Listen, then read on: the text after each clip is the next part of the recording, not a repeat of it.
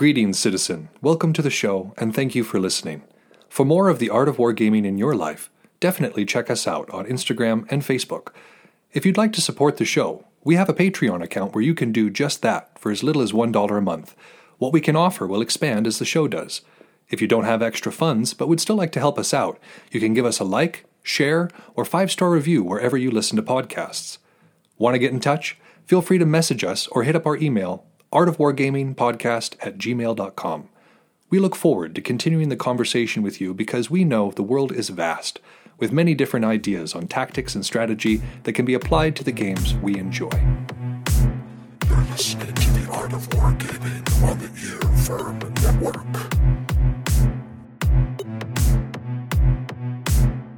The Management of Savagery. Principles of Violence. Welcome to the Art of Wargaming on the Earworm Network. I am Yaga Malark, and thank you for joining us for this episode 51, The Principles of Violence. But before we get into that, I just wanted to... I don't like pandering like this, but my staff and my editor continue to ask me to promote this, but we do have this Patreon account. I know you hear about it in the little intro blurb that we have.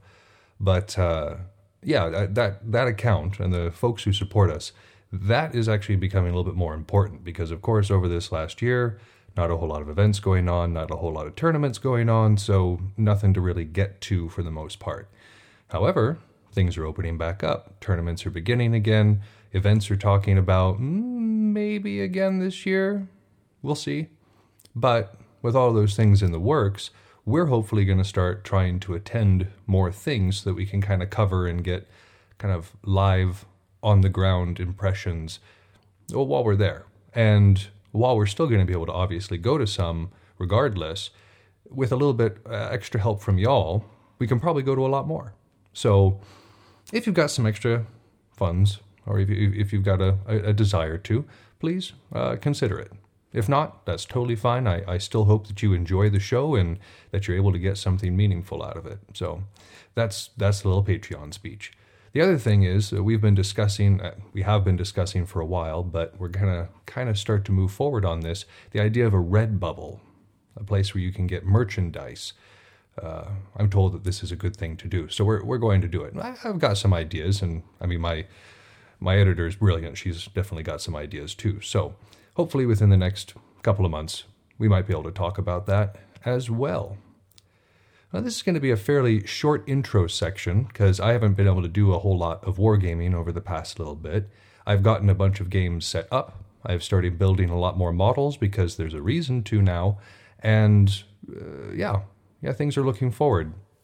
The Realm is talking about doing like smaller sparring sessions and that sort of thing, and perhaps opening it up to a larger practice once things are a bit more settled. And everything's looking up. So hopefully I'll have some things to talk about along those lines here relatively shortly. The last thing before we get into our first section is I know that normally before we do another book, so the Icelandic sagas, in particular the saga of Ref the Sly, is coming up after this particular book. And normally we do a voting period around this time to see what book we're going to go on to next. But in this particular case, I have decided to make an executive decision. Not that I don't mind Joel's input. It's absolutely fantastic, but there's one book, I know I've talked about it several times, that I've really wanted to sink my teeth into. It's a rather long work, so it'll give us plenty of material. It's one of the better volumes that was written. I read it a while ago. It's one of those ones I go over every now and then, but it would just be really cool to go over it with y'all. And it's On War by Clausewitz. It's a fantastic book, large enough to bludgeon somebody with, but it's extremely packed with excellent observations and some really astute advice on the art of war and on military science. So I'm going to take a little bit of license and just make that as going to be our book after Ref the Sly. So in case you are wondering why you don't see the voting thing up on Facebook, that would be the reason. So On War, Clausewitz, if you want to follow along with us at home, fantastic read, and if you don't like it, you can use it to prop up just about anything. All right, well, I think that's about it for our intro. So if you will now join me, we will move on to Section 1, Hostile Operations.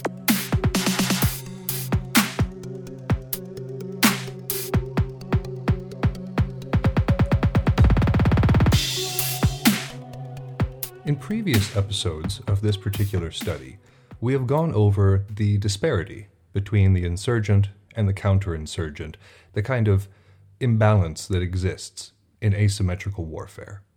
Now, one thing they both have in common, which is that they are trying to achieve victory.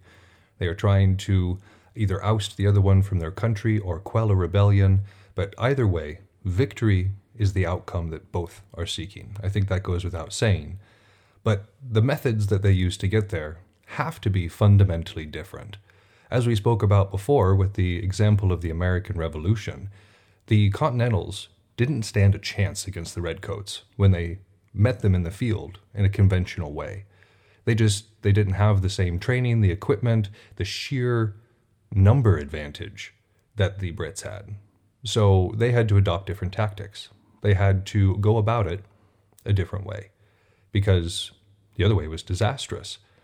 So in this episode, we're going to study a little bit about the considerations, principles, and strategies for both of these groups, and the differences and similarities between them. So first, let's talk about the considerations for the insurgent. If you find yourself on the less powerful side in some way, whether you have smaller numbers, less skill, worse equipment, whatever the case may be, these are some ideas to keep in mind. The first one being that disorder is cheap to create and costly to prevent. It's kind of like something that takes years to create can be destroyed in a matter of minutes, seconds even, if you've got the right tools. So in this way, the part of the insurgent is to destabilize the battlefield as much as possible. Because if things are going according to plan, that's bad for the insurgent. The counterinsurgent is all about plans, is all about policy, is all about discipline. While discipline is still important for the insurgent, it's in a different manner. It's very well focused on patience and timing. So this disorder, it can't just be random running about, screaming, haphazardly running into folks, because that sort of disorder does not benefit. The disorder we're talking about is the kind that spreads your enemy out and makes them vulnerable. Another thing to consider is that insurgents can afford a protracted war. Counterinsurgents cannot. This is a fundamental principle of how this all works. The insurgents typically need far less in order to sustain the war effort, at least in a historical sense. In a tabletop manner, it's more of a matter of like the quicker you can kill an insurgent force, the better. Because most of the forces that we would call insurgent in the game are ones that are very fast. They compensate for their lack of durability with speed. And so a protracted war for the counterinsurgent is not a good thing, because that means that their opponent has the chance to zip around the field scoring objectives while they're just sitting there trying to find them, basically. So the counterinsurgent wants to end it quickly. As the insurgent, you want to draw that out as much as possible. Same thing in a physical wargaming situation. If you don't have a time limit, wait. Remember the advice that Toto gave a couple of episodes ago. You don't have to just charge in. Even if people are getting impatient, even if they're getting frustrated, Sun Tzu would love that. Trying to provoke your enemy to some form of folly. That's military science 101. So be patient. You can afford to be patient. The counterinsurgent cannot. And in this line of discipline, abandoning random behavior and implementing military science will only facilitate the achievement of your goals and improve the execution of plans. This random behavior we speak of, it may be apparent sometimes on the field, but in the best of situations, it's an illusion. Not to overly boast, but when the Dark Angels take the field, in Belegarth this is, it can appear that we don't really know what we're doing. There's no cohesion. We're just kind of all over the place. But we're used to seeing each other. We're used to practicing with one another. Our movements are familiar. And so when we're on the field, we communicate. Not necessarily by shouting at one another, but we know what the other one is going to do. There is discipline there, even if it doesn't look conventional. And the same thing could be said of 40K. As you're sitting there trying to create this discord, trying to lure your enemy into some form of disorder, don't fall for it yourself. We're not out there to just create chaos for chaos's sake, unless you're speaking lore-wise, in which case there's definitely an army for you. But in terms of the wargaming that we do, serious wargaming, having a plan, making sure that you have the discipline to kind of see things through, the patience to be able to get the timing just right, abandon random behavior, and it makes things a lot easier. It gets us closer to the goals. And our common errors, the common errors for the insurgent, random behavior, as we had just talked about, that's a common error across the board. It's, this management of savagery that our author speaks about, it's not about just creating disorder. For him, it was about creating disorder in the region in order to destabilize the central power so that there was a region of savagery that they could then control. So by abandoning random behavior, again, that can only lead to better things for you and for your forces. On the other side of things, rigidity is not a good idea either. Adhering to any specific plan for any length of time is not good for the insurgent. The battlefield is constantly changing. Everything your opponent does affects what your next move is going to be. Every movement, every amount of perception that they have as to what you're doing, as to your movements, all these things will affect the plan. So trying to adhere to one rigid doctrine or one rigid plan is not the way. It's a good idea to have a general goal in mind and to constantly be making plans that put you closer to that goal. But by no means should those things be considered inconcrete, unchangeable. So, abandon rigidity as well, but don't quite go as far as random behavior. And the last one is to be too eager for combat or too eager for death, as our author puts it. You see this a lot. When people are either on the smaller team or the less skilled team, they'll just be like, you know what? Kick it. I'm going to go across to the other side and just die gloriously. I'm just going to charge into them and take out as many as I can before I go down. Numbers are precious to the insurgent side. Obviously, neither side wants to lose people. It's bad for morale. It's bad for resources, but especially for the insurgent where bodies are probably limited. This wastes. In terms of physical wargaming, you've just cost your team a body. In terms of intellectual wargaming, you can throw an entire game just by recklessly running at your opponent in abandon. So don't be too eager. Remember, we were speaking about patience and timing. These are very, very important concepts for the insurgent. So how do we improve the efficiency of the insurgent? How do we get things rolling in the right direction? Well, our author says, if regular armies concentrate in one place, they lose control. Conversely, if they spread out, they lose efficiency. So this means that, your opponent is kind of in a catch-22 if you know how to play the situation right. Because obviously if they condense into one group, you're going to have greater movement about the field as the insurgent, which is good. They're harder to get at, but that means that you can maneuver a little bit better and try to get your forces into a favorable position. Whereas if they spread out, you can attain local numeric superiority in some place because, assumingly, you're more mobile. Your army or yourself or your group is going to be more mobile. So in this particular case, you can kind of consolidate in specific areas and take out your enemy piecemeal. So either way, the counterinsurgent is kind of at a disadvantage in this way. You may think that the insurgent is at a disadvantage, but if the insurgent plays their cards right, it's actually the central power that has the issues. So to do this, you want to choose favorable locations where the enemy cannot dedicate forces, otherwise they lose control. So an extreme flank, an outpost, something like that, where your enemy would have to dedicate a lot of resources and significantly weaken themselves in other sectors. these are good places to hit because it's a weakness that your enemy cannot afford to cover up. So, it's something to keep in mind.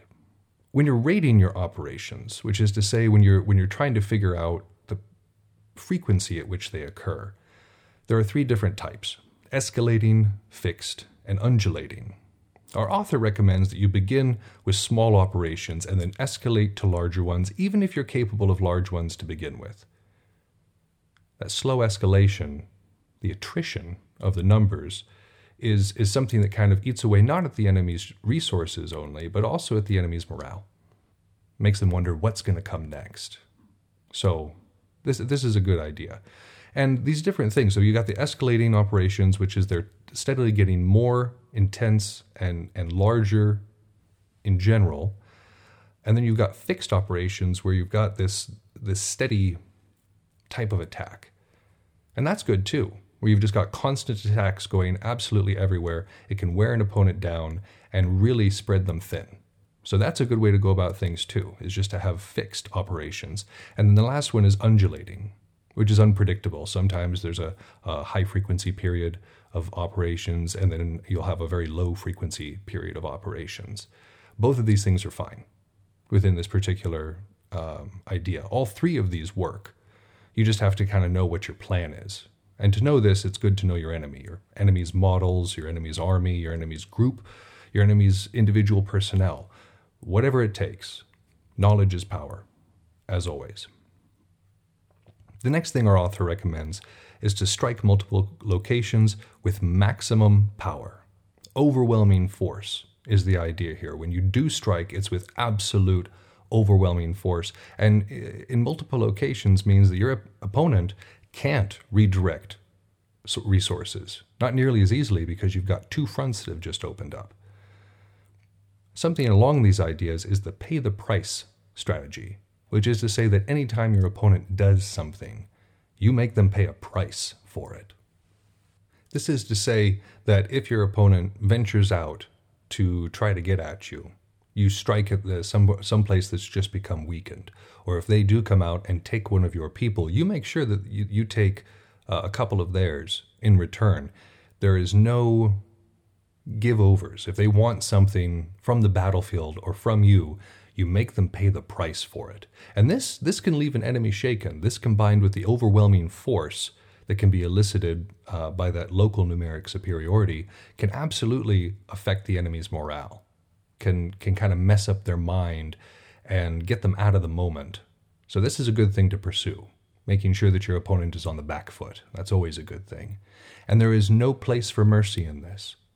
Your opponent will not be merciful to you. So even if you see somebody from across the way who you know, or perhaps is titled or something like that, it is unwise to engage them in one-on-one combat. Because if they lose, well, they've got the larger team. Their team has just lost one body. They can afford to lose one body. But if you're on the smaller team and you lose, that's a significantly more impactful loss than it is for your opponent. So no mercy. No giving people freebies, no passes, nothing along those lines. If you have a chance to strike, no mercy. And last in this idea is to use disorder to take objectives and then prepare for further action against the enemy. Once you've destabilized them significantly enough, once you've got them into kind of this disorder, that's when there's plans. That's when you move to take the other objectives that you have, because presumably your objective is not to destroy your enemy piecemeal. Not unless it's something like just a straight up line battle in a physical war game, which it is. Exactly your point is to kill your enemy. But in a lot of other game types, and especially on the tabletop ones, there's other objectives. There's a lot of other ways to win. So if you can keep your opponent in disorder and use that to score objectives, well, that's ideal. That's absolutely ideal. So, and then of course prepare for further action against the enemy. Complacency is not good in this particular case. Just because you achieved it at one time, your opponent is trying to retain and trying to regain order as much as possible. So just because you've got them on the back foot in one instance, one should not assume that back foot will be maintained, not without effort. Remember, we had already talked about that the most likely way to defeat a large enemy is to drain their resources, is to stretch them out, make them use their arrows, make them use their javelins. Try to exhaust any resource that you can. In terms of 40K, you want to try to bring them out, try to elicit those one-shot weapons, or bring out those powerful things that can be kind of surrounded. Drain those resources so you don't have to face it all at once. And this requires discipline and patience, and timing, as we had suggested before. Rumsfeld, who was one of George W. Bush's cabinet members, when questioned about the Afghanistan war and the amount of money that America was spending at the time, he said, what more can we do? Don't forget we're spending billions in combating an enemy that spends millions. And that's the idea. If you're the insurgent, make your opponent pay. Make them pay the price for absolutely everything, and just give them absolute heck at every turn. But on the other side, what is a counterinsurgent to do? Like we said, the counterinsurgent almost has a tougher job because they have certain rules and strictures and ways of fighting that are more effective for them and far more rigid in nature than the insurgent has. So the counterinsurgent actually kind of has their work cut out for them if their opponent knows what they're doing. If they don't, it's just a bunch of smaller groups that are easy to hit and destroy one-on-one. But if your opponent knows what they're doing, the counterinsurgent actually does have a little bit of a tougher job. So the job of the counterinsurgent is kind of divided up into three sections, three phases, if you will, of the idea of what you're trying to achieve. The first phase is concentrating your forces if you can destroy a large number of insurgents. So there's always a toss-up again between the concentration and the control by spreading out a little bit. There needs to be a balance here. But concentrate those forces if you can destroy a large number. That's significant. Because remember, your opponent can't usually afford to lose those bodies. The second part of this, the follow-up, is to detach sufficient forces to prevent a comeback. If you've managed to secure an area, make sure that it remains secured. And that when you leave, it's not just going to be taken back over by folks that are quicker than you and kind of watching for you to do just that. So detach sufficient forces to prevent that comeback. And third is to do search and destroy missions, which is like mop-up. Make sure that you isolate the smaller pockets and deal with them one by one until the threat is gone.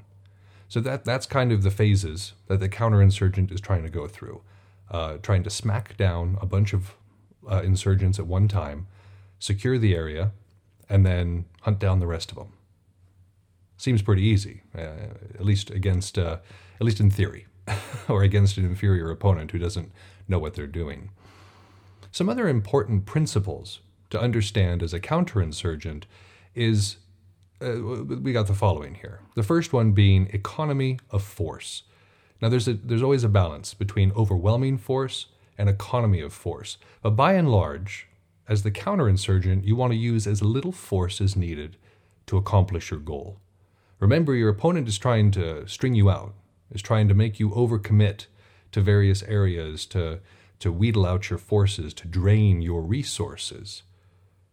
So the idea here is to use as little force as possible, as little as needs to be done to accomplish the mission so that the overall infrastructure doesn't get destabilized by the process. The other thing that needs to be thought about very heavily by the counterinsurgent is the irreversibility of actions. Once you commit to something, it needs to be something worth committing to, because the insurgent can change their plans at any time. They've got small enough numbers that they can break into small groups, they can move off, and they're not any less effective than they were to begin with. As the counterinsurgent, once you begin to dedicate to a motion, to an attack, to trying to hold an objective, that needs to be what you do. And what needs to be understood is that reversing that is very difficult.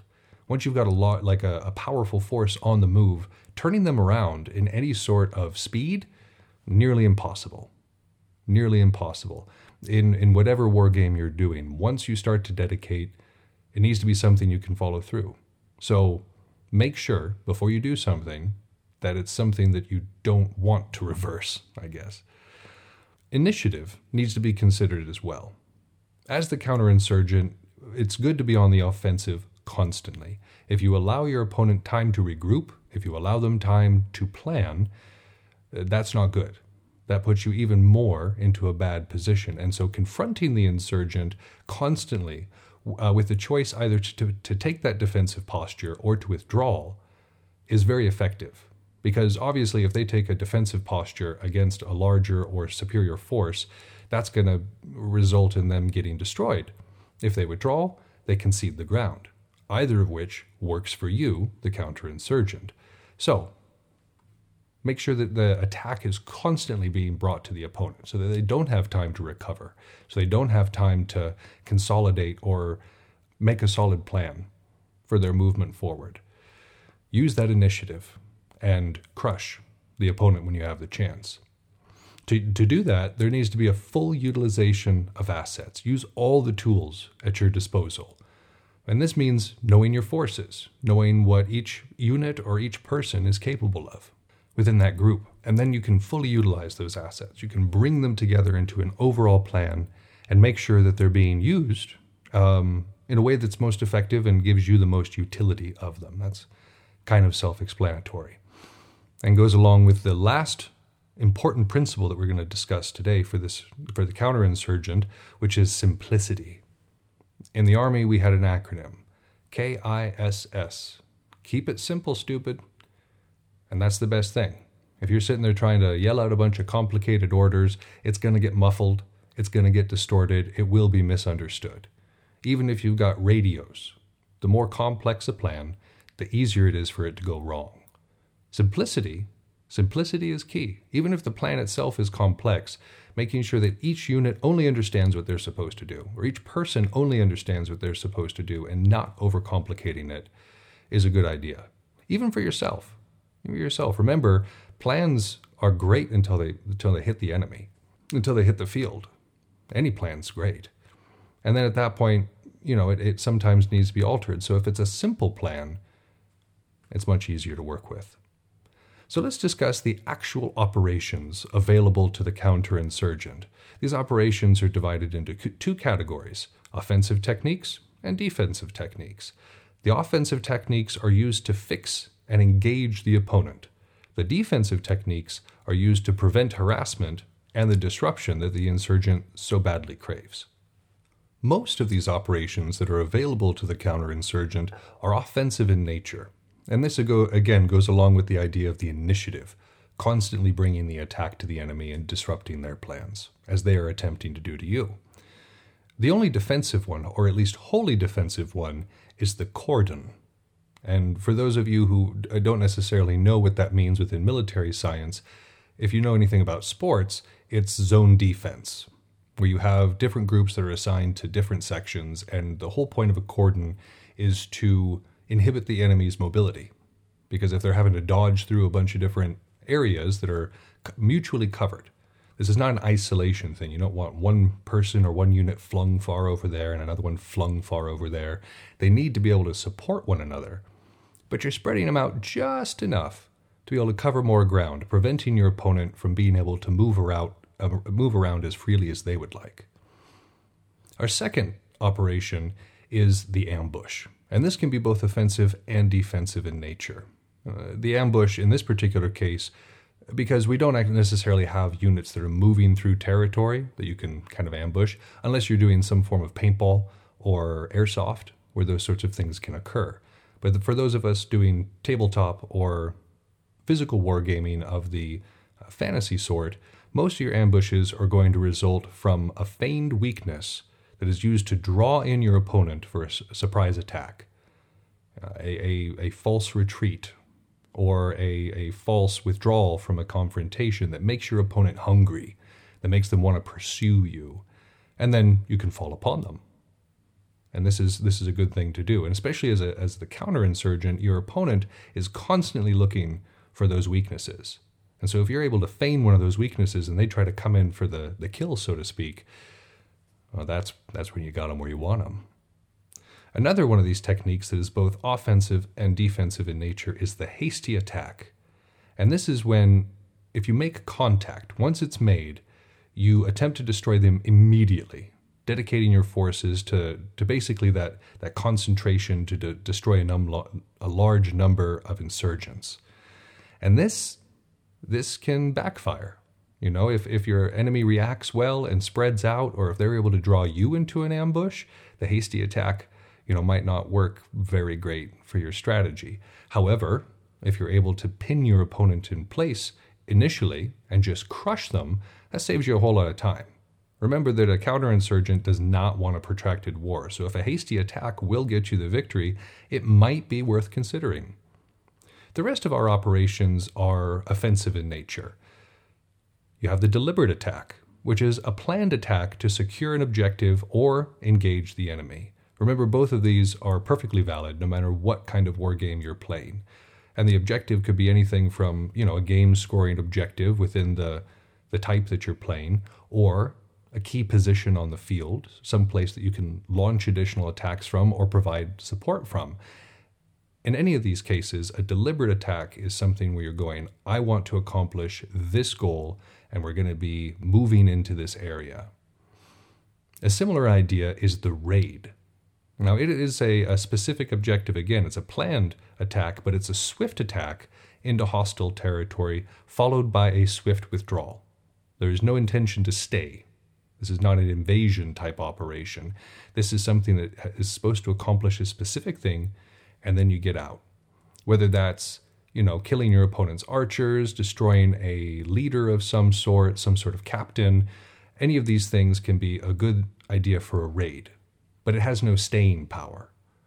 So speed is of the essence when you're doing a raid.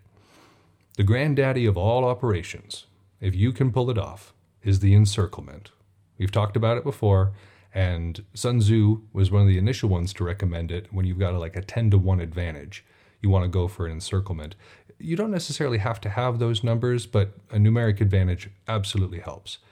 And it gives you the best chance to achieve decisive results. And there's 3 different ways to use an encirclement. The first one is a wedge, where you've got your circle, but then you have one point that goes in like a spearhead. And the idea is to break apart your opponent and drive them towards the outside edges where the other forces are waiting for them. And there's situations where the wedge is very effective.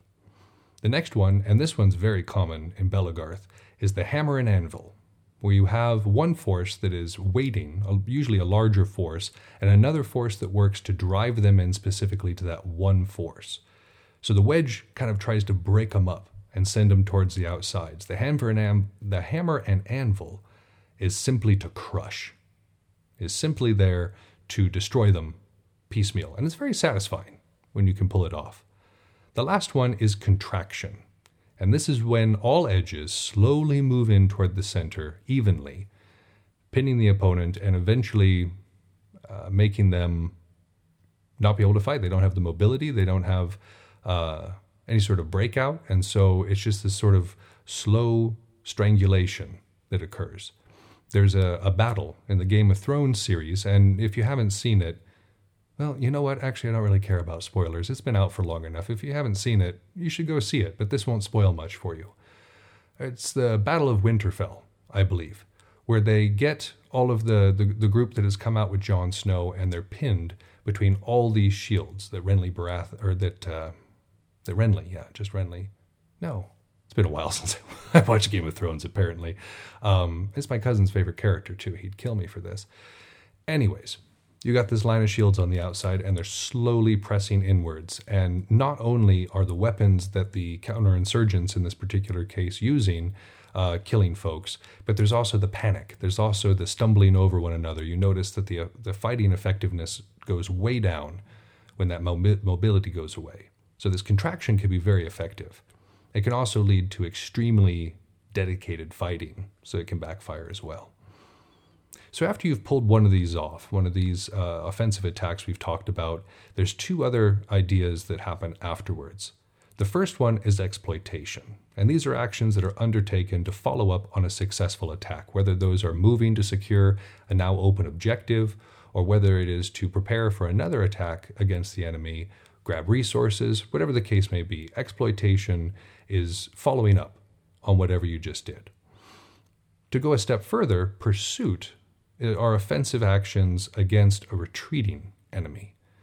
And this is to be very cautious. A retreating enemy can string you out, can make people too bold, and can lead to a defeat afterwards. We've seen this in many of the battles that we've covered. So pursuit is to be undertaken lightly, but it also can be effective because it can keep your opponent from being able to regroup and come at you again. Remember, constant harrying is part of this. So whether you're the insurgent or the counterinsurgent, having a good understanding of the battlefield, having a good understanding of your opponent, and the willingness to adapt your plans to what is occurring in front of you, this is going to work the best, obviously. And many of these things will come in handy as well. So I hope that they prove useful to you, because I've really enjoyed actually reading about them myself. So now let's move into our second section, when I interview a good friend of mine, Par.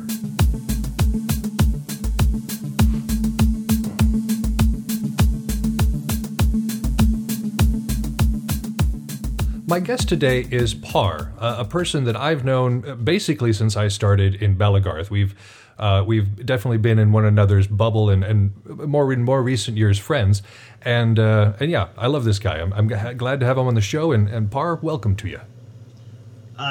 Thanks, Mark. I'm happy to be here. I've been really excited about the potential of coming on your guys' show since you started. I think our topics today are going to be really great for everybody listening. And I'm just, I'm stoked to be on The Art of Wargaming.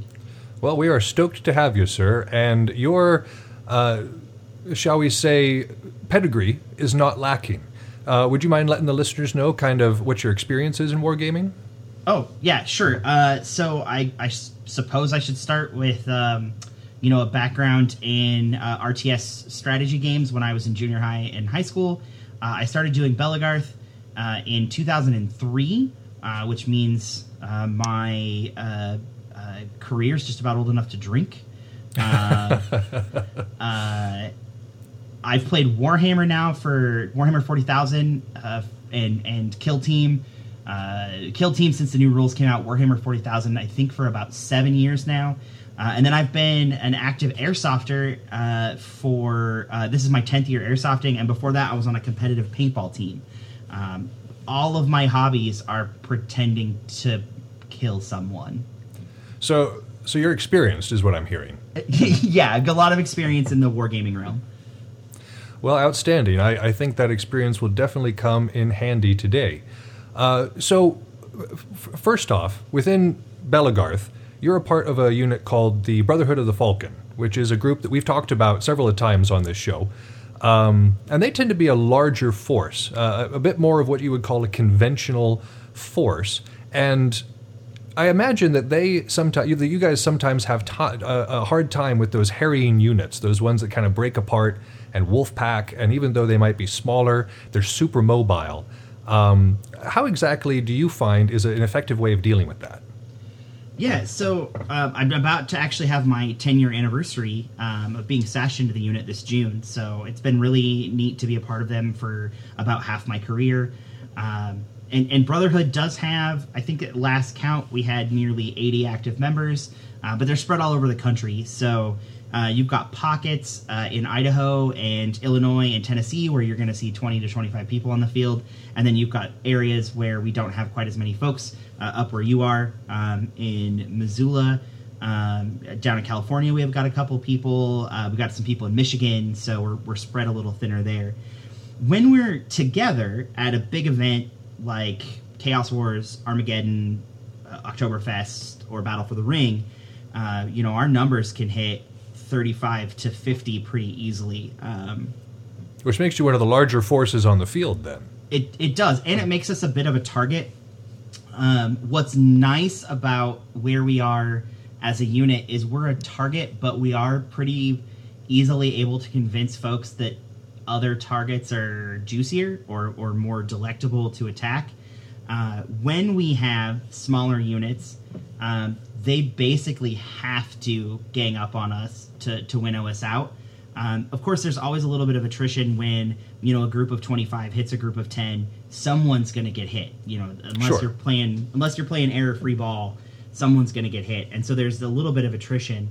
But we have a couple of kind of interesting ways that we deal with those folks. If we can get a small group by itself, then we hit them really hard. And we pride ourselves on the ability to look for 2-on-1 opportunities, and it gets really, really excellent because we really practice supporting our pole arms and our archers to kind of get those advantages.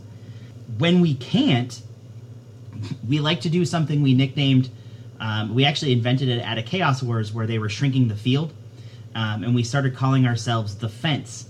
And what we did was we pushed back and forth along the bottom hard edge, and as that hard edge shrunk, we pushed the smaller units into the bigger units. And it was surprisingly effective against smaller units who would try to get on our sides because they couldn't get behind us because we were hugging that back hard edge. And as it moved, we moved. And, you know, we were, at that point, I think we had 22 or 23 fighters up. And groups of 5 and 6 would, like, come and start to square up. And as we'd step with the field, they realized there was no way to flank around the edge. And so they were going to have to fight us either at even numbers on a flank or at a huge disadvantage in the middle. And we ended up winning a staggering number of those unit battles just occupying the moving edge and making sure that we never got taken by it. So we really ended up a corralling force, you know, the same way that ancient humans would hunt buffalo or, you know, mammoths even by driving them off a cliff. That's what we were doing. We were a herding force. We were you know, battle shepherds, for lack of a better term, pushing groups up. And then by the time we got to the end, there would be maybe 2 groups, each of them half the size of us, and they had a choice. They could fight each other or they could fight us. And only one time did they get smart and fight us together, and they ended up losing that fight anyway. But yeah, that was a nifty tactic that we've kind of adopted into our playbook. If there's a shrinking edge, we try to become the fence and push people if we've got the manpower. Well, that's Military Science 101 says you want to anchor at least one flank in an impassable place so that you are free to go otherwise. And even if that impassable place is moving, it sounds like you guys were doing well at keeping people from being able to flank you very well, to like get behind you. Yeah, absolutely. We put our whole line basically stretched across this bottom border. And so there literally was not room to go to the left or the right of us because anybody who did died. The other thing that I was noticing in what you were talking about is it sounds like the Brotherhood of the Falcon are very tight. Like y'all don't spread out. It's not a massive try to cover area. You all seem to keep your power centralized, yeah? Yeah, that's a typical strategy. Not entirely unlike, you know, the Scottish Schiltrum or the Roman Phalanx, although, you know, not quite the same in practice. But we do try to basically make a Death Star ball and try to make sure that we can't get completely flanked. It lets us protect our poles much easier, lets us protect our archers much easier. So we're just kind of like in this dome, I guess. And it doesn't always work. Sometimes we get flanked. You know, nobody's perfect. But that's the idea. Yeah, the idea is that we can concentrate. We get too spread out, especially out west where we are such a pole-heavy unit, where we've got Robin and Sir Robin and Sir Rem, who are 2 of the better polearmists in Belegarth. You know, we've really got to protect them. We've got, and we actually also have a large number of individuals who prefer pole because it doesn't take as much raw strength. You know, Sevi and Ameldir, they're most effective on spears, where it doesn't take as much body momentum. They're both shorter individuals, and so they're easy for us to protect from arrows, and they're at such a low center of gravity that they can generate force with the spears where they wouldn't necessarily be able to generate as much force with a sword or a flail. And so being able to put us in a ball and let our really talented shieldmen protect our really talented polearm folks really sets us up to be successful against, you know, groups who, especially groups who are smaller than us, who don't necessarily have the oomph to get in there and kind of deal with this kind of unbalanced polearm line. obviously, like I said, nobody's perfect and we get picked apart occasionally, but, we're conscious of what our strengths are. And I think that is a big step so if you're out there listening and you're like, I wonder what my small unit's next step is, it's being conscious of what your strengths are and starting to train to them, as opposed to just going out and swinging stick and seeing what happens. And that's really where we've gotten, is we've trained to our strengths and made sure that we protect the people who are going to help us win unit battles. It's incredibly important to protect your assets. If you're on a more modern battlefield, or like the one that we're studying right now during the Soviet-Afghan war, protecting your airfields, protecting your artillery, ground troops and helicopters can only do so much. So like you say, those more delicate assets that are more functional at a longer range and can do more punch, they're absolutely worth protecting. And also keeping us together keeps us unified in direction.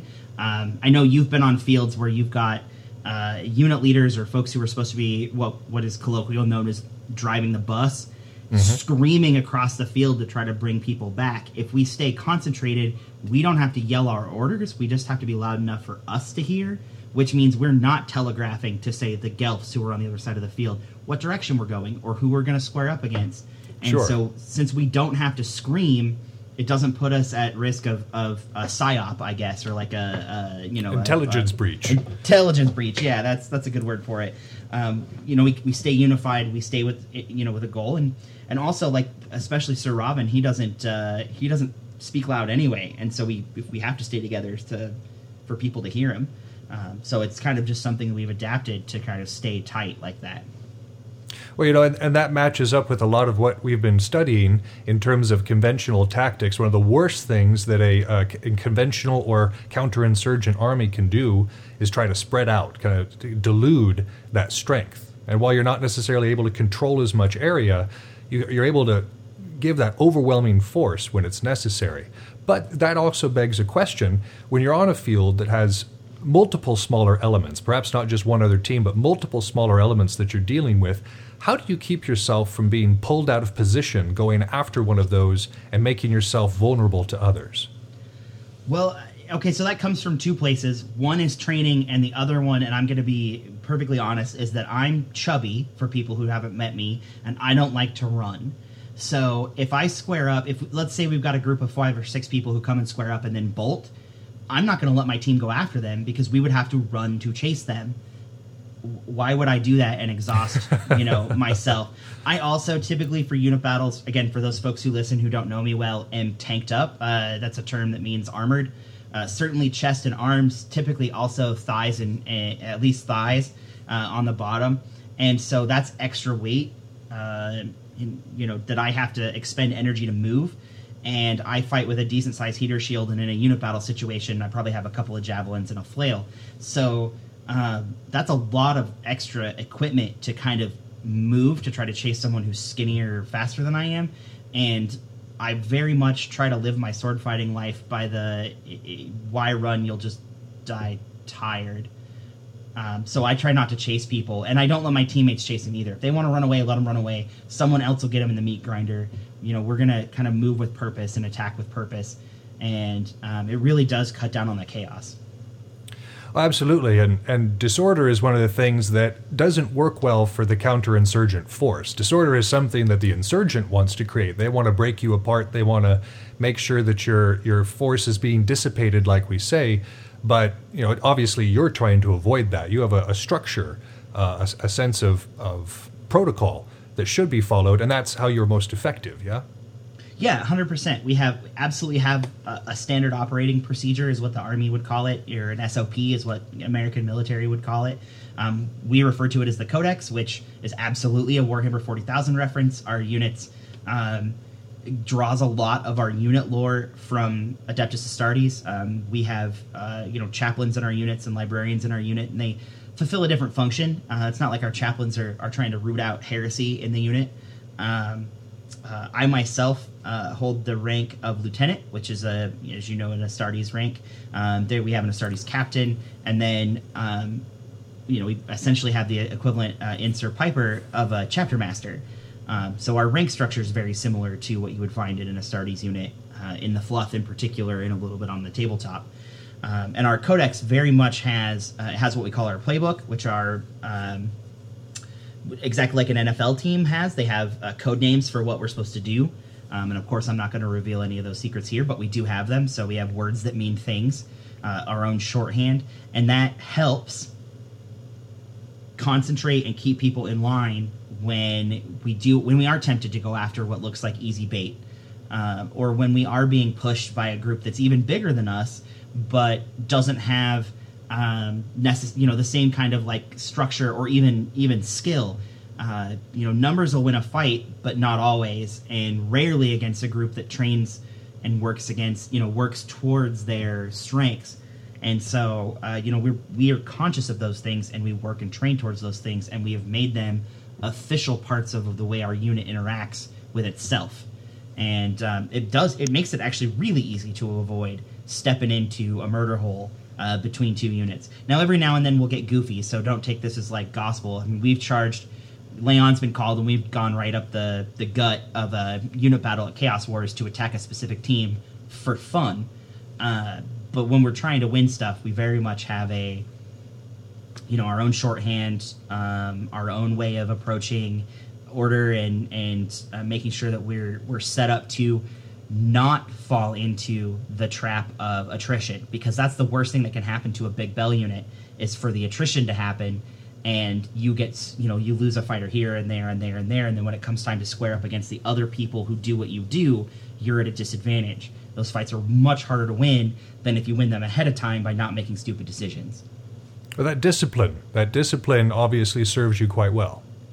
It does. It really does. It makes us really keeps us from falling victim to that war of attrition. Keeps us from stepping into taking bait that's there and obvious, and running across the field and doing something that's going to be an obvious mistake. And that's when we're trying to win things, as opposed to like when we're just trying to have some fun. Because we've done stupid things like that before.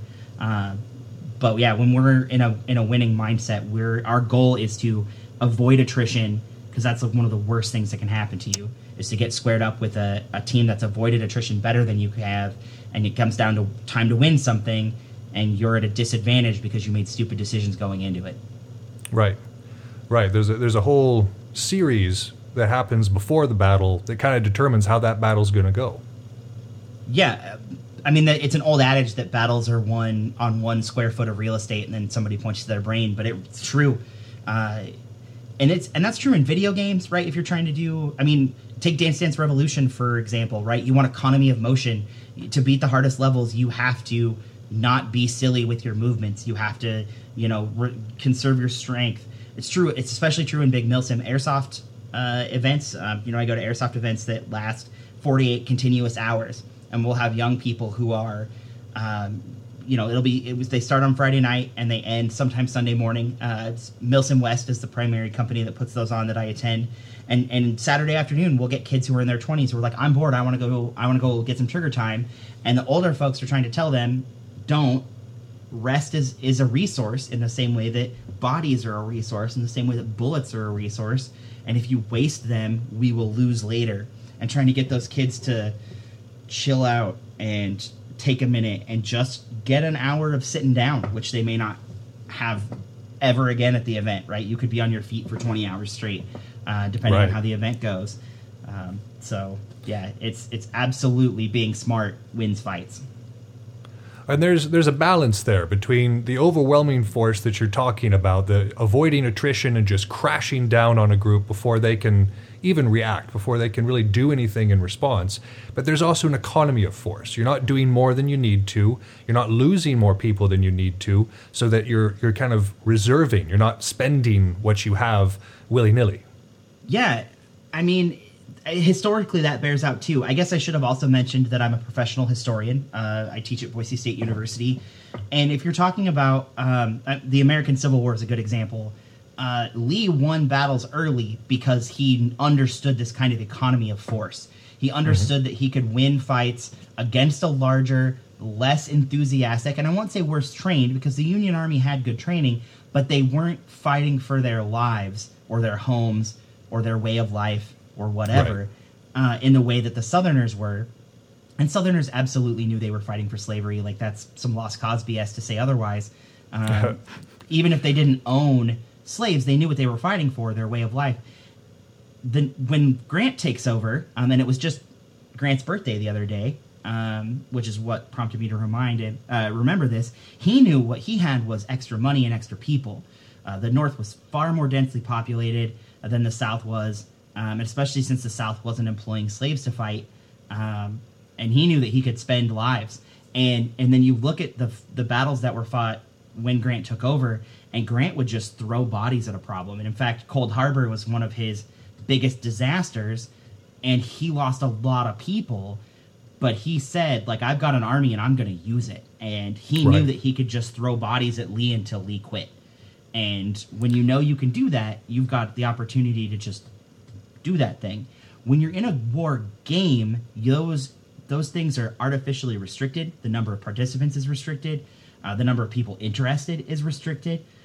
You can't just draft. You can't go to, like, the mall and draft 30 guys into your sword fighting unit and, like, give them gear and expect them to know what they're doing. You are conscripted now.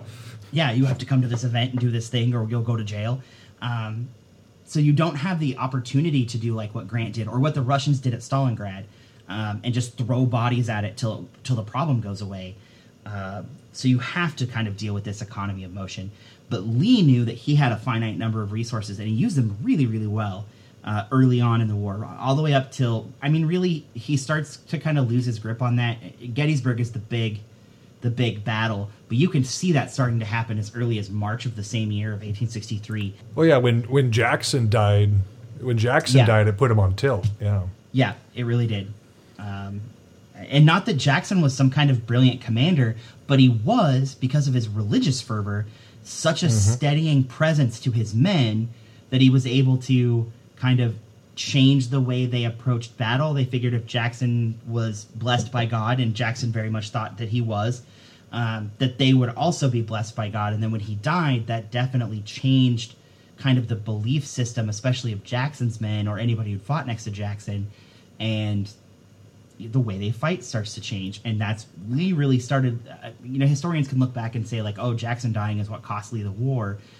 But really it was the decisions that Lee started to make in the absence of Jackson is what cost Lee the war. Yeah. Well, absolutely. Yeah. So the economy of force versus overwhelming force is a really big balance, like you say, especially in war games where we do have finite resources, where we can't just be like Grant and be like, well, we're going to take every immigrant and stuff them into a uniform and throw them at the South. Yeah, could you imagine handing out Dark Angel sashes to, like, 45 randos at the grocery store outside of Chaos Wars? Like, oh, come on, we got a unit battle in 25 minutes. You guys got to come out. And then spending, at that point, recruits were still getting trained, but obviously in a draft situation, and that was true in Vietnam. It's why draftee casualties were so high in Vietnam. Not as much in World War II because we had a little more of a lead-in for it, although draftees were not as well trained in World War II. Those guys would get destroyed. Like, you could send those 45 guys up my 20 Brotherhood members, and I'm going to kill them all.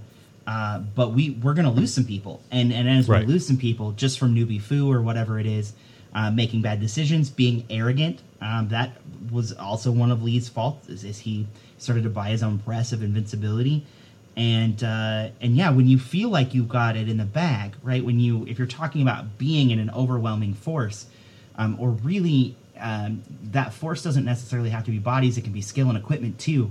If you're talking about a technologically advanced group, that's what Custer thought when he fought at Little Bighorn, which is in your neck of the woods, right? Custer thought he had a technological advantage, and he could fight 500 times the number of people that he fought, and clearly that didn't work. But when you're convinced that you have such an advantage, you tend to be lax, and that's one thing that Brotherhood in particular tries to drill into our people, is there's no advantage in the world that's so good that you can't get killed by a new person, or you can't get killed by someone you think you're better than. And so we've been taken to the cleaners by folks that by all rights we should have beat, and it's been, it's always humbling to get your clock cleaned, and it happens to the best of us, happens to me. So when you're talking about overwhelming versus economy, it's not just bodies, it's skill, If you take 10 good fighters, and I know you guys do Renaissance fairs up there in MizCon, so you've been involved in 10 Bell members versus probably 25 or 30 kids, and you just cleaned their clocks. But I'm sure you also lost some people occasionally. I know that happens when we do our Renaissance fair down here. I'll go in, 2 swords spinning, trying to do my Leonardo impression, and I'll get hit in the back by some 8-year-old, right? And so it's not just those overwhelming in economy. Those two ideas aren't just people. It's skill, it's resources, it's technology in particular. If you've got drones and they've got rocks, you're going to win. Which, that kind of disparate amount of a lineup can create a weakness in the form of arrogance, but it's also a really good way to lay odds if you were a betting person on who was going to come out of that fight the winner. So that's very true. Consider. Absolutely. Well, here real quick before we wrap up, I did want to ask you about being on the other side, because your Warhammer experience, you've got some Raven Guard going on, and then in your Airsoft, there's often a force disparity as well. So speaking from the other side real quick, what do you find, like, conversely, like if you're trying to attack somebody like the BOF, if you're trying to kind of break up that cohesion, what kind of tricks, techniques, or strategies would you be using? Yeah, so kind of playing the role of, for our conversation today, what we've termed the insurgent, but really just anybody who's on the fuzzy end of the lollipop when it comes to numbers or, technology. Really, the only sure fire way to overcome that kind of disadvantage is training and skill. And I say skill and not talent, because you can be the most talented person in the world and still get gacked. Raven Guard on the tabletop. I also play Sisters of Battle, so I kind of have both kind of setups. But Raven Guard, and then I play against a guy who plays Custodes, which is even fewer models. And then my kind of like I don't care list is Imperial Knights, when I only have like 4 models on the table. So it really is, the number of guns you can get pointed in the right direction matter. When you're talking about assaulting, in Airsoft, we typically try to make sure that the teams are as close as possible, or we do something along the lines, if we're playing kind of more shallow games and we're not doing a military simulation, we'll set somebody up in a really strong defensive position, but give them fewer people, or give them the same number of people and give them, finite respawns where the attacking team gets infinite respawns, and then to see who wins, and then you flip, and then who wins is time, right, based on who can kill the other team faster. Sure. But in that situation, it is incredibly important for you to analyze your opponent. The only way to win a fight against overwhelming odds, overwhelming force, whatever, is to be smarter than they are. And that includes, like we were talking about earlier, deploying or protecting your artillery. You got to deploy it correctly. In Airsoft, we typically use, we've got all sorts of grenades. A couple of our guys have M203, the fake grenade launchers that shoot Nerf rockets. If you're doing kind of the mock artillery, then you need to use it against an entrenched position. You can't just Civil War it and go right at it, right? Or you will get shot with a little piece of plastic, and that's just sad. What gets really interesting in Airsoft is when you have to do things like rolling retreats. If you get yourself into the biggest thing in any war game is if you find yourself in that situation and you don't have to stay there, if you don't have to do some kind of like crazy last stand, leave. I was watching a video from a SWAT officer who was saying, like, the 5 things airsofters don't do that they could, and his number 1 was they never retreat. It's always make a stand to the last man. Brotherhood disengages when we're outmatched. We look for a more advantaged piece of terrain. We look for a more advantaged. Can we get allies, right? Can we just keep somebody here? Really, when we were talking about the fence, that was a series of disengagements that we were forcing other people to do. In Airsoft, if I'm walking down, let's say a wooded path, and all of a sudden the trees in front of me just start getting lit up with plastic, I'm going to take 20 or 30 steps back and think about, how do I come into this different? The same goes, Sure. you know, when we're talking about attacking people who are entrenched, there's a field here in Boise that has just gnarly cover in the middle of it, but you can get all the way around it. And so really it's about coordinating your attack to dig these people out of this really, really good terrain. If you're going to play the insurgent, you have to play that game smart.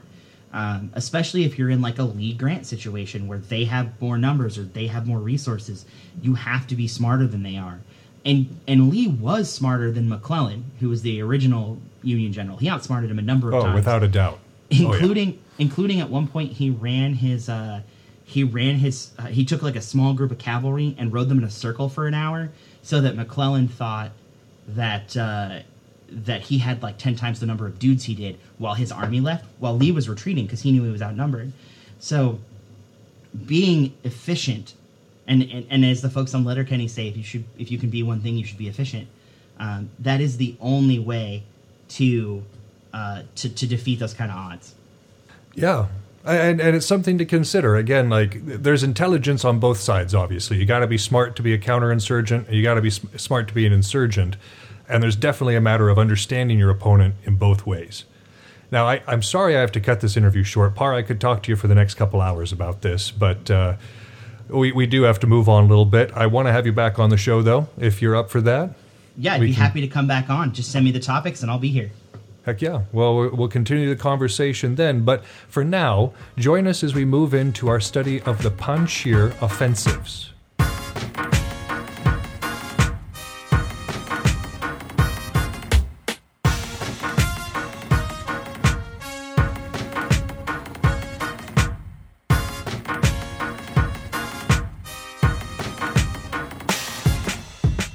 For today's historic deep dive, we will be discussing the Panjshir offensives in the Soviet-Afghan War. Now, remember in the last couple episodes, we were talking about the conditions that precipitated this crisis, that made this war necessary in the first place, from the instability that was occurring within the government, and then, of course, the Soviet occupation that followed. This destabilized basically the whole country. Roughly 80% of the countryside was completely uncontrolled by government forces. So the reason it's called the Panjshir offensives is because these operations took place in the Panjshir Valley. This is located about 70 kilometers north of Kabul. And the reason that this particular valley was so important to the Soviets is because it is near the Salang Pass in the Hindu Kush Mountains, which is to say one of the major transportation routes between the Soviet Union, in this particular case through Kazakhstan, and into this new area that they were occupying. So, logistically speaking, it was a very, very important area for the Soviets. It also happened to be a guerrilla hotbed, led by one particular man named Ahmed Shah Massoud. And this, of course, drew special attention. There was conflict throughout the entire country, but this region drew that special attention because of these ambushes upon the logistical system. So the Soviet strategy throughout this entire conflict, their idea was to incorporate extensive aerial bombings, using helicopters to harass and contain, and then a lot of mechanized infantry blitz. A lot of these tactics had worked extremely well in World War II, which was the conflict that most major powers based their policies and tactics on for decades to come. So this would have been good in terms of World War II. And it was based on the assumption that they were fighting a truly inferior force, that they were using defunct weapons, they had the inability to engage in higher tactics. All of these things contributed to the hubris that the Soviet commanders had coming into this conflict. So initially they tried to employ conventional tactics. The Mujahideen, of course, had their own plans in motion, and many of the plans that the Soviets had were leaked. The Mujahideen had ears just about everywhere. They had sympathizers and members all throughout the Afghanistan government and military. So when something was going to happen, they usually had a heads up, which is huge when you're talking about the information war and how that relates to actual military strategy. You know, having moles in your organization is never a good thing. One of the things I was absolutely noticing, by the way, as I was going over the information for this again, is the disparity of the casualty reports between international organizations, the Soviet Union, and the Mujahideen themselves. And as a general rule, the Soviets give a really high estimation to the number of kills that they achieved, like really high. Whereas they'll claim like several hundred kills, and the Mujahideen are like, you killed 5 of us. So, the rest were villagers and country folk who got bombed for absolutely no reason. We got away. So there was a lot of high estimation of the kills, and they constantly underestimated the numbers that the insurgents could bring to bear. The Mujahideen had support from all over the place, steadily increasing throughout this conflict. And the Soviets continued again and again and again to underestimate the number of insurgents that were coming at them and that were operating in the area. So what kind of precipitated a lot of these offensives was in April of 1980, 3 Soviet battalions and some Afghan defense forces advanced into Panjshir Valley. The rebels allowed them to. And then they started conducting lightning raids and ambushes as the convoy was passing through. However, the mission that they were hoping to accomplish was done, and they installed an Afghan garrison at Roka. However, this garrison underwent constant siege and harassment, and they suffered from extremely low morale, as one might imagine from this constant harassment. Several months later, in August of 1980, the Soviets decide to actually do something about this. And the campaign that they launch is 21 days of rapid advance and these helicopter landings. And these helicopter landings, by the way, so they would fly people in and drop them right into the LZ when you've got these mechanized battalions also following up. But once again, the rebels largely allow them to pass and then have constant harassment and ambushes. The Soviet deaths here were much higher than the rebel deaths because they were fighting in insurgent terrain. The Mujahideen knew those mountains and passes better than the Soviets could ever hope to. And so they used that to their advantage and continually had the advantage there. The rebel pressure continues now, but they've also got some captured artillery. So Roka is really suffering at this point. In November of 1980, another convoy comes in and reaches Roka. It's like a relief convoy. They're bringing supplies, weapons, new folks, all that sort of thing. While they do this, there is an indiscriminate bombing campaign, which is just to say they were bombing anywhere that they thought the rebels might be. And they used foot troops to try to break this siege. However, it's ineffective. And the second that they are not in the area anymore, the rebels come back and the siege continues. The last of this particular series of offensives comes in December of 1980, where they conduct rolling bombardment of the valley, which is just like indiscriminate bombing is one thing. Rolling bombardment is just like wipe out that patch of earth. And a lot of civilians died. A lot of civilians died. For the most part, the Mujahideen were able to get out of the way. Because remember that they had informers within the group. And so they were largely get out of the way. It was the civilians that suffered very much in this campaign. But that constant harassment, that constant attack on logistics, the Soviets eventually say, we're done with this for now. They evacuate Roka, and the valley comes nearly under complete rebel control. That was the first 3 of the Panjshir offensives. The 4th Panjshir offensive comes in September of 1981. And at this point, the rebels have had quite a bit of time in this valley. And one of the things that the Soviets learned in the first 3 offensives is that the Mujahideen were very good with mines, and that these mines were very, very lethal. They may have been rather old technology, but they still worked just fine. And so in this particular offensive, they moved forward very slowly, knowing that the Mujahideen had placed mines on most roads and in strategic areas. But this slow advance, while being able to clear the mines with sappers, also left them sitting ducks. And the constant harassment and attacks that were coming from the Mujahideen caused them to withdraw before the campaign was even close to being completed. The next one wouldn't happen for another good while. It wasn't until 1982, May. And this whole time, the Mujahideen had been gaining numbers and support from other groups in the region. Remember that these Mujahideen were not one unified group. Different areas had different warlords, if you will, commanders that were in charge. Different groups, different factions in different regions had different leaders. And so there was this very complex myriad of power shifts going on between the different groups. But they recognized that this conflict in the Panjshir Valley was very important. And so they were starting to receive actual personnel from other groups. And then, of course, there was the international help that we had mentioned in the first episode. And at this point, they were making extensive use of the caves as shelter and to store their supply caches. So the caves are, of course, very important, and the tunnels between them, because that meant that they could move and rest without having to worry so much about the bombing campaigns and the artillery campaigns that the Soviets were doing. The rebel strategy was to control and reinforce the heights and the narrow approaches into the valley. And they had done this over the last year or so. And there was a large Soviet advance that was planned into the valley. However, they were going to be doing a diversion attack into a nearby Gorband Valley. And that might have worked, except that Mujahideen sympathizers leaked that plan.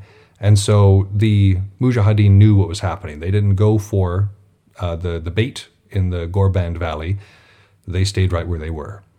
And of course, you had the intense bombardment that characterized all of these operations, and there was airborne and mechanized infantry that came into the area. And it was an overwhelming assault, just a massive, massive assault.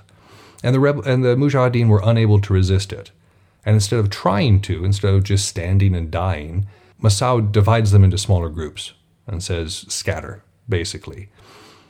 And at this point, the Soviets capitalize on this particular success, and they establish bases not just at Roka, but at Amava and Bazarak as well. And at this time, the Soviets occupy the valley floor, and they capture a list of many agents that are working in Kabul. So it's a huge boon for them. However, the Mujahideen still occupy the heights. They can't quite seem to dislodge them from the heights around the valley. An offensive later that year, the 6th offensive, occurred between August and September of 1982. And, as usual, there was heavy aerial bombardment, this time specifically targeting villages that they thought that the Mujahideen were operating out of. And the Spetsnaz were employed. That's the special forces for the Russians. And the Spetsnaz went and did the search and destroy missions. However, these campaigns overall had a low casualty rate for the Mujahideen. It was very high for Soviets. And these Afghan garrisons that were left suffered from massively low morale and exceptionally high desertion rates, especially after each of these major attacks. And these surprise attacks on the outposts and convoys eventually whittle the Soviets down. These tactics that they're using, these very aggressive frontal tactics, are failing to yield the fruits that they are looking for. And so in January of 1983, a ceasefire is arranged between the Mujahideen and the Soviets. And this allows the Soviet troops to peacefully evacuate the Panjshir Valley. Now, the ceasefire didn't apply to everywhere. There was fierce fighting that still occurred elsewhere, even in the region, but definitely in the country. This ceasefire was specifically so the Soviets could withdraw from the valley because they were losing so many assets there. So many resources were getting drained in this attack, these surprise attacks and these constant harassment of the supply convoys, that they just couldn't do it anymore. Massoud, of course, uses this time to recruit and to expand his influence to other surrounding areas. Groups that will not join him through diplomacy are convinced to do so through force.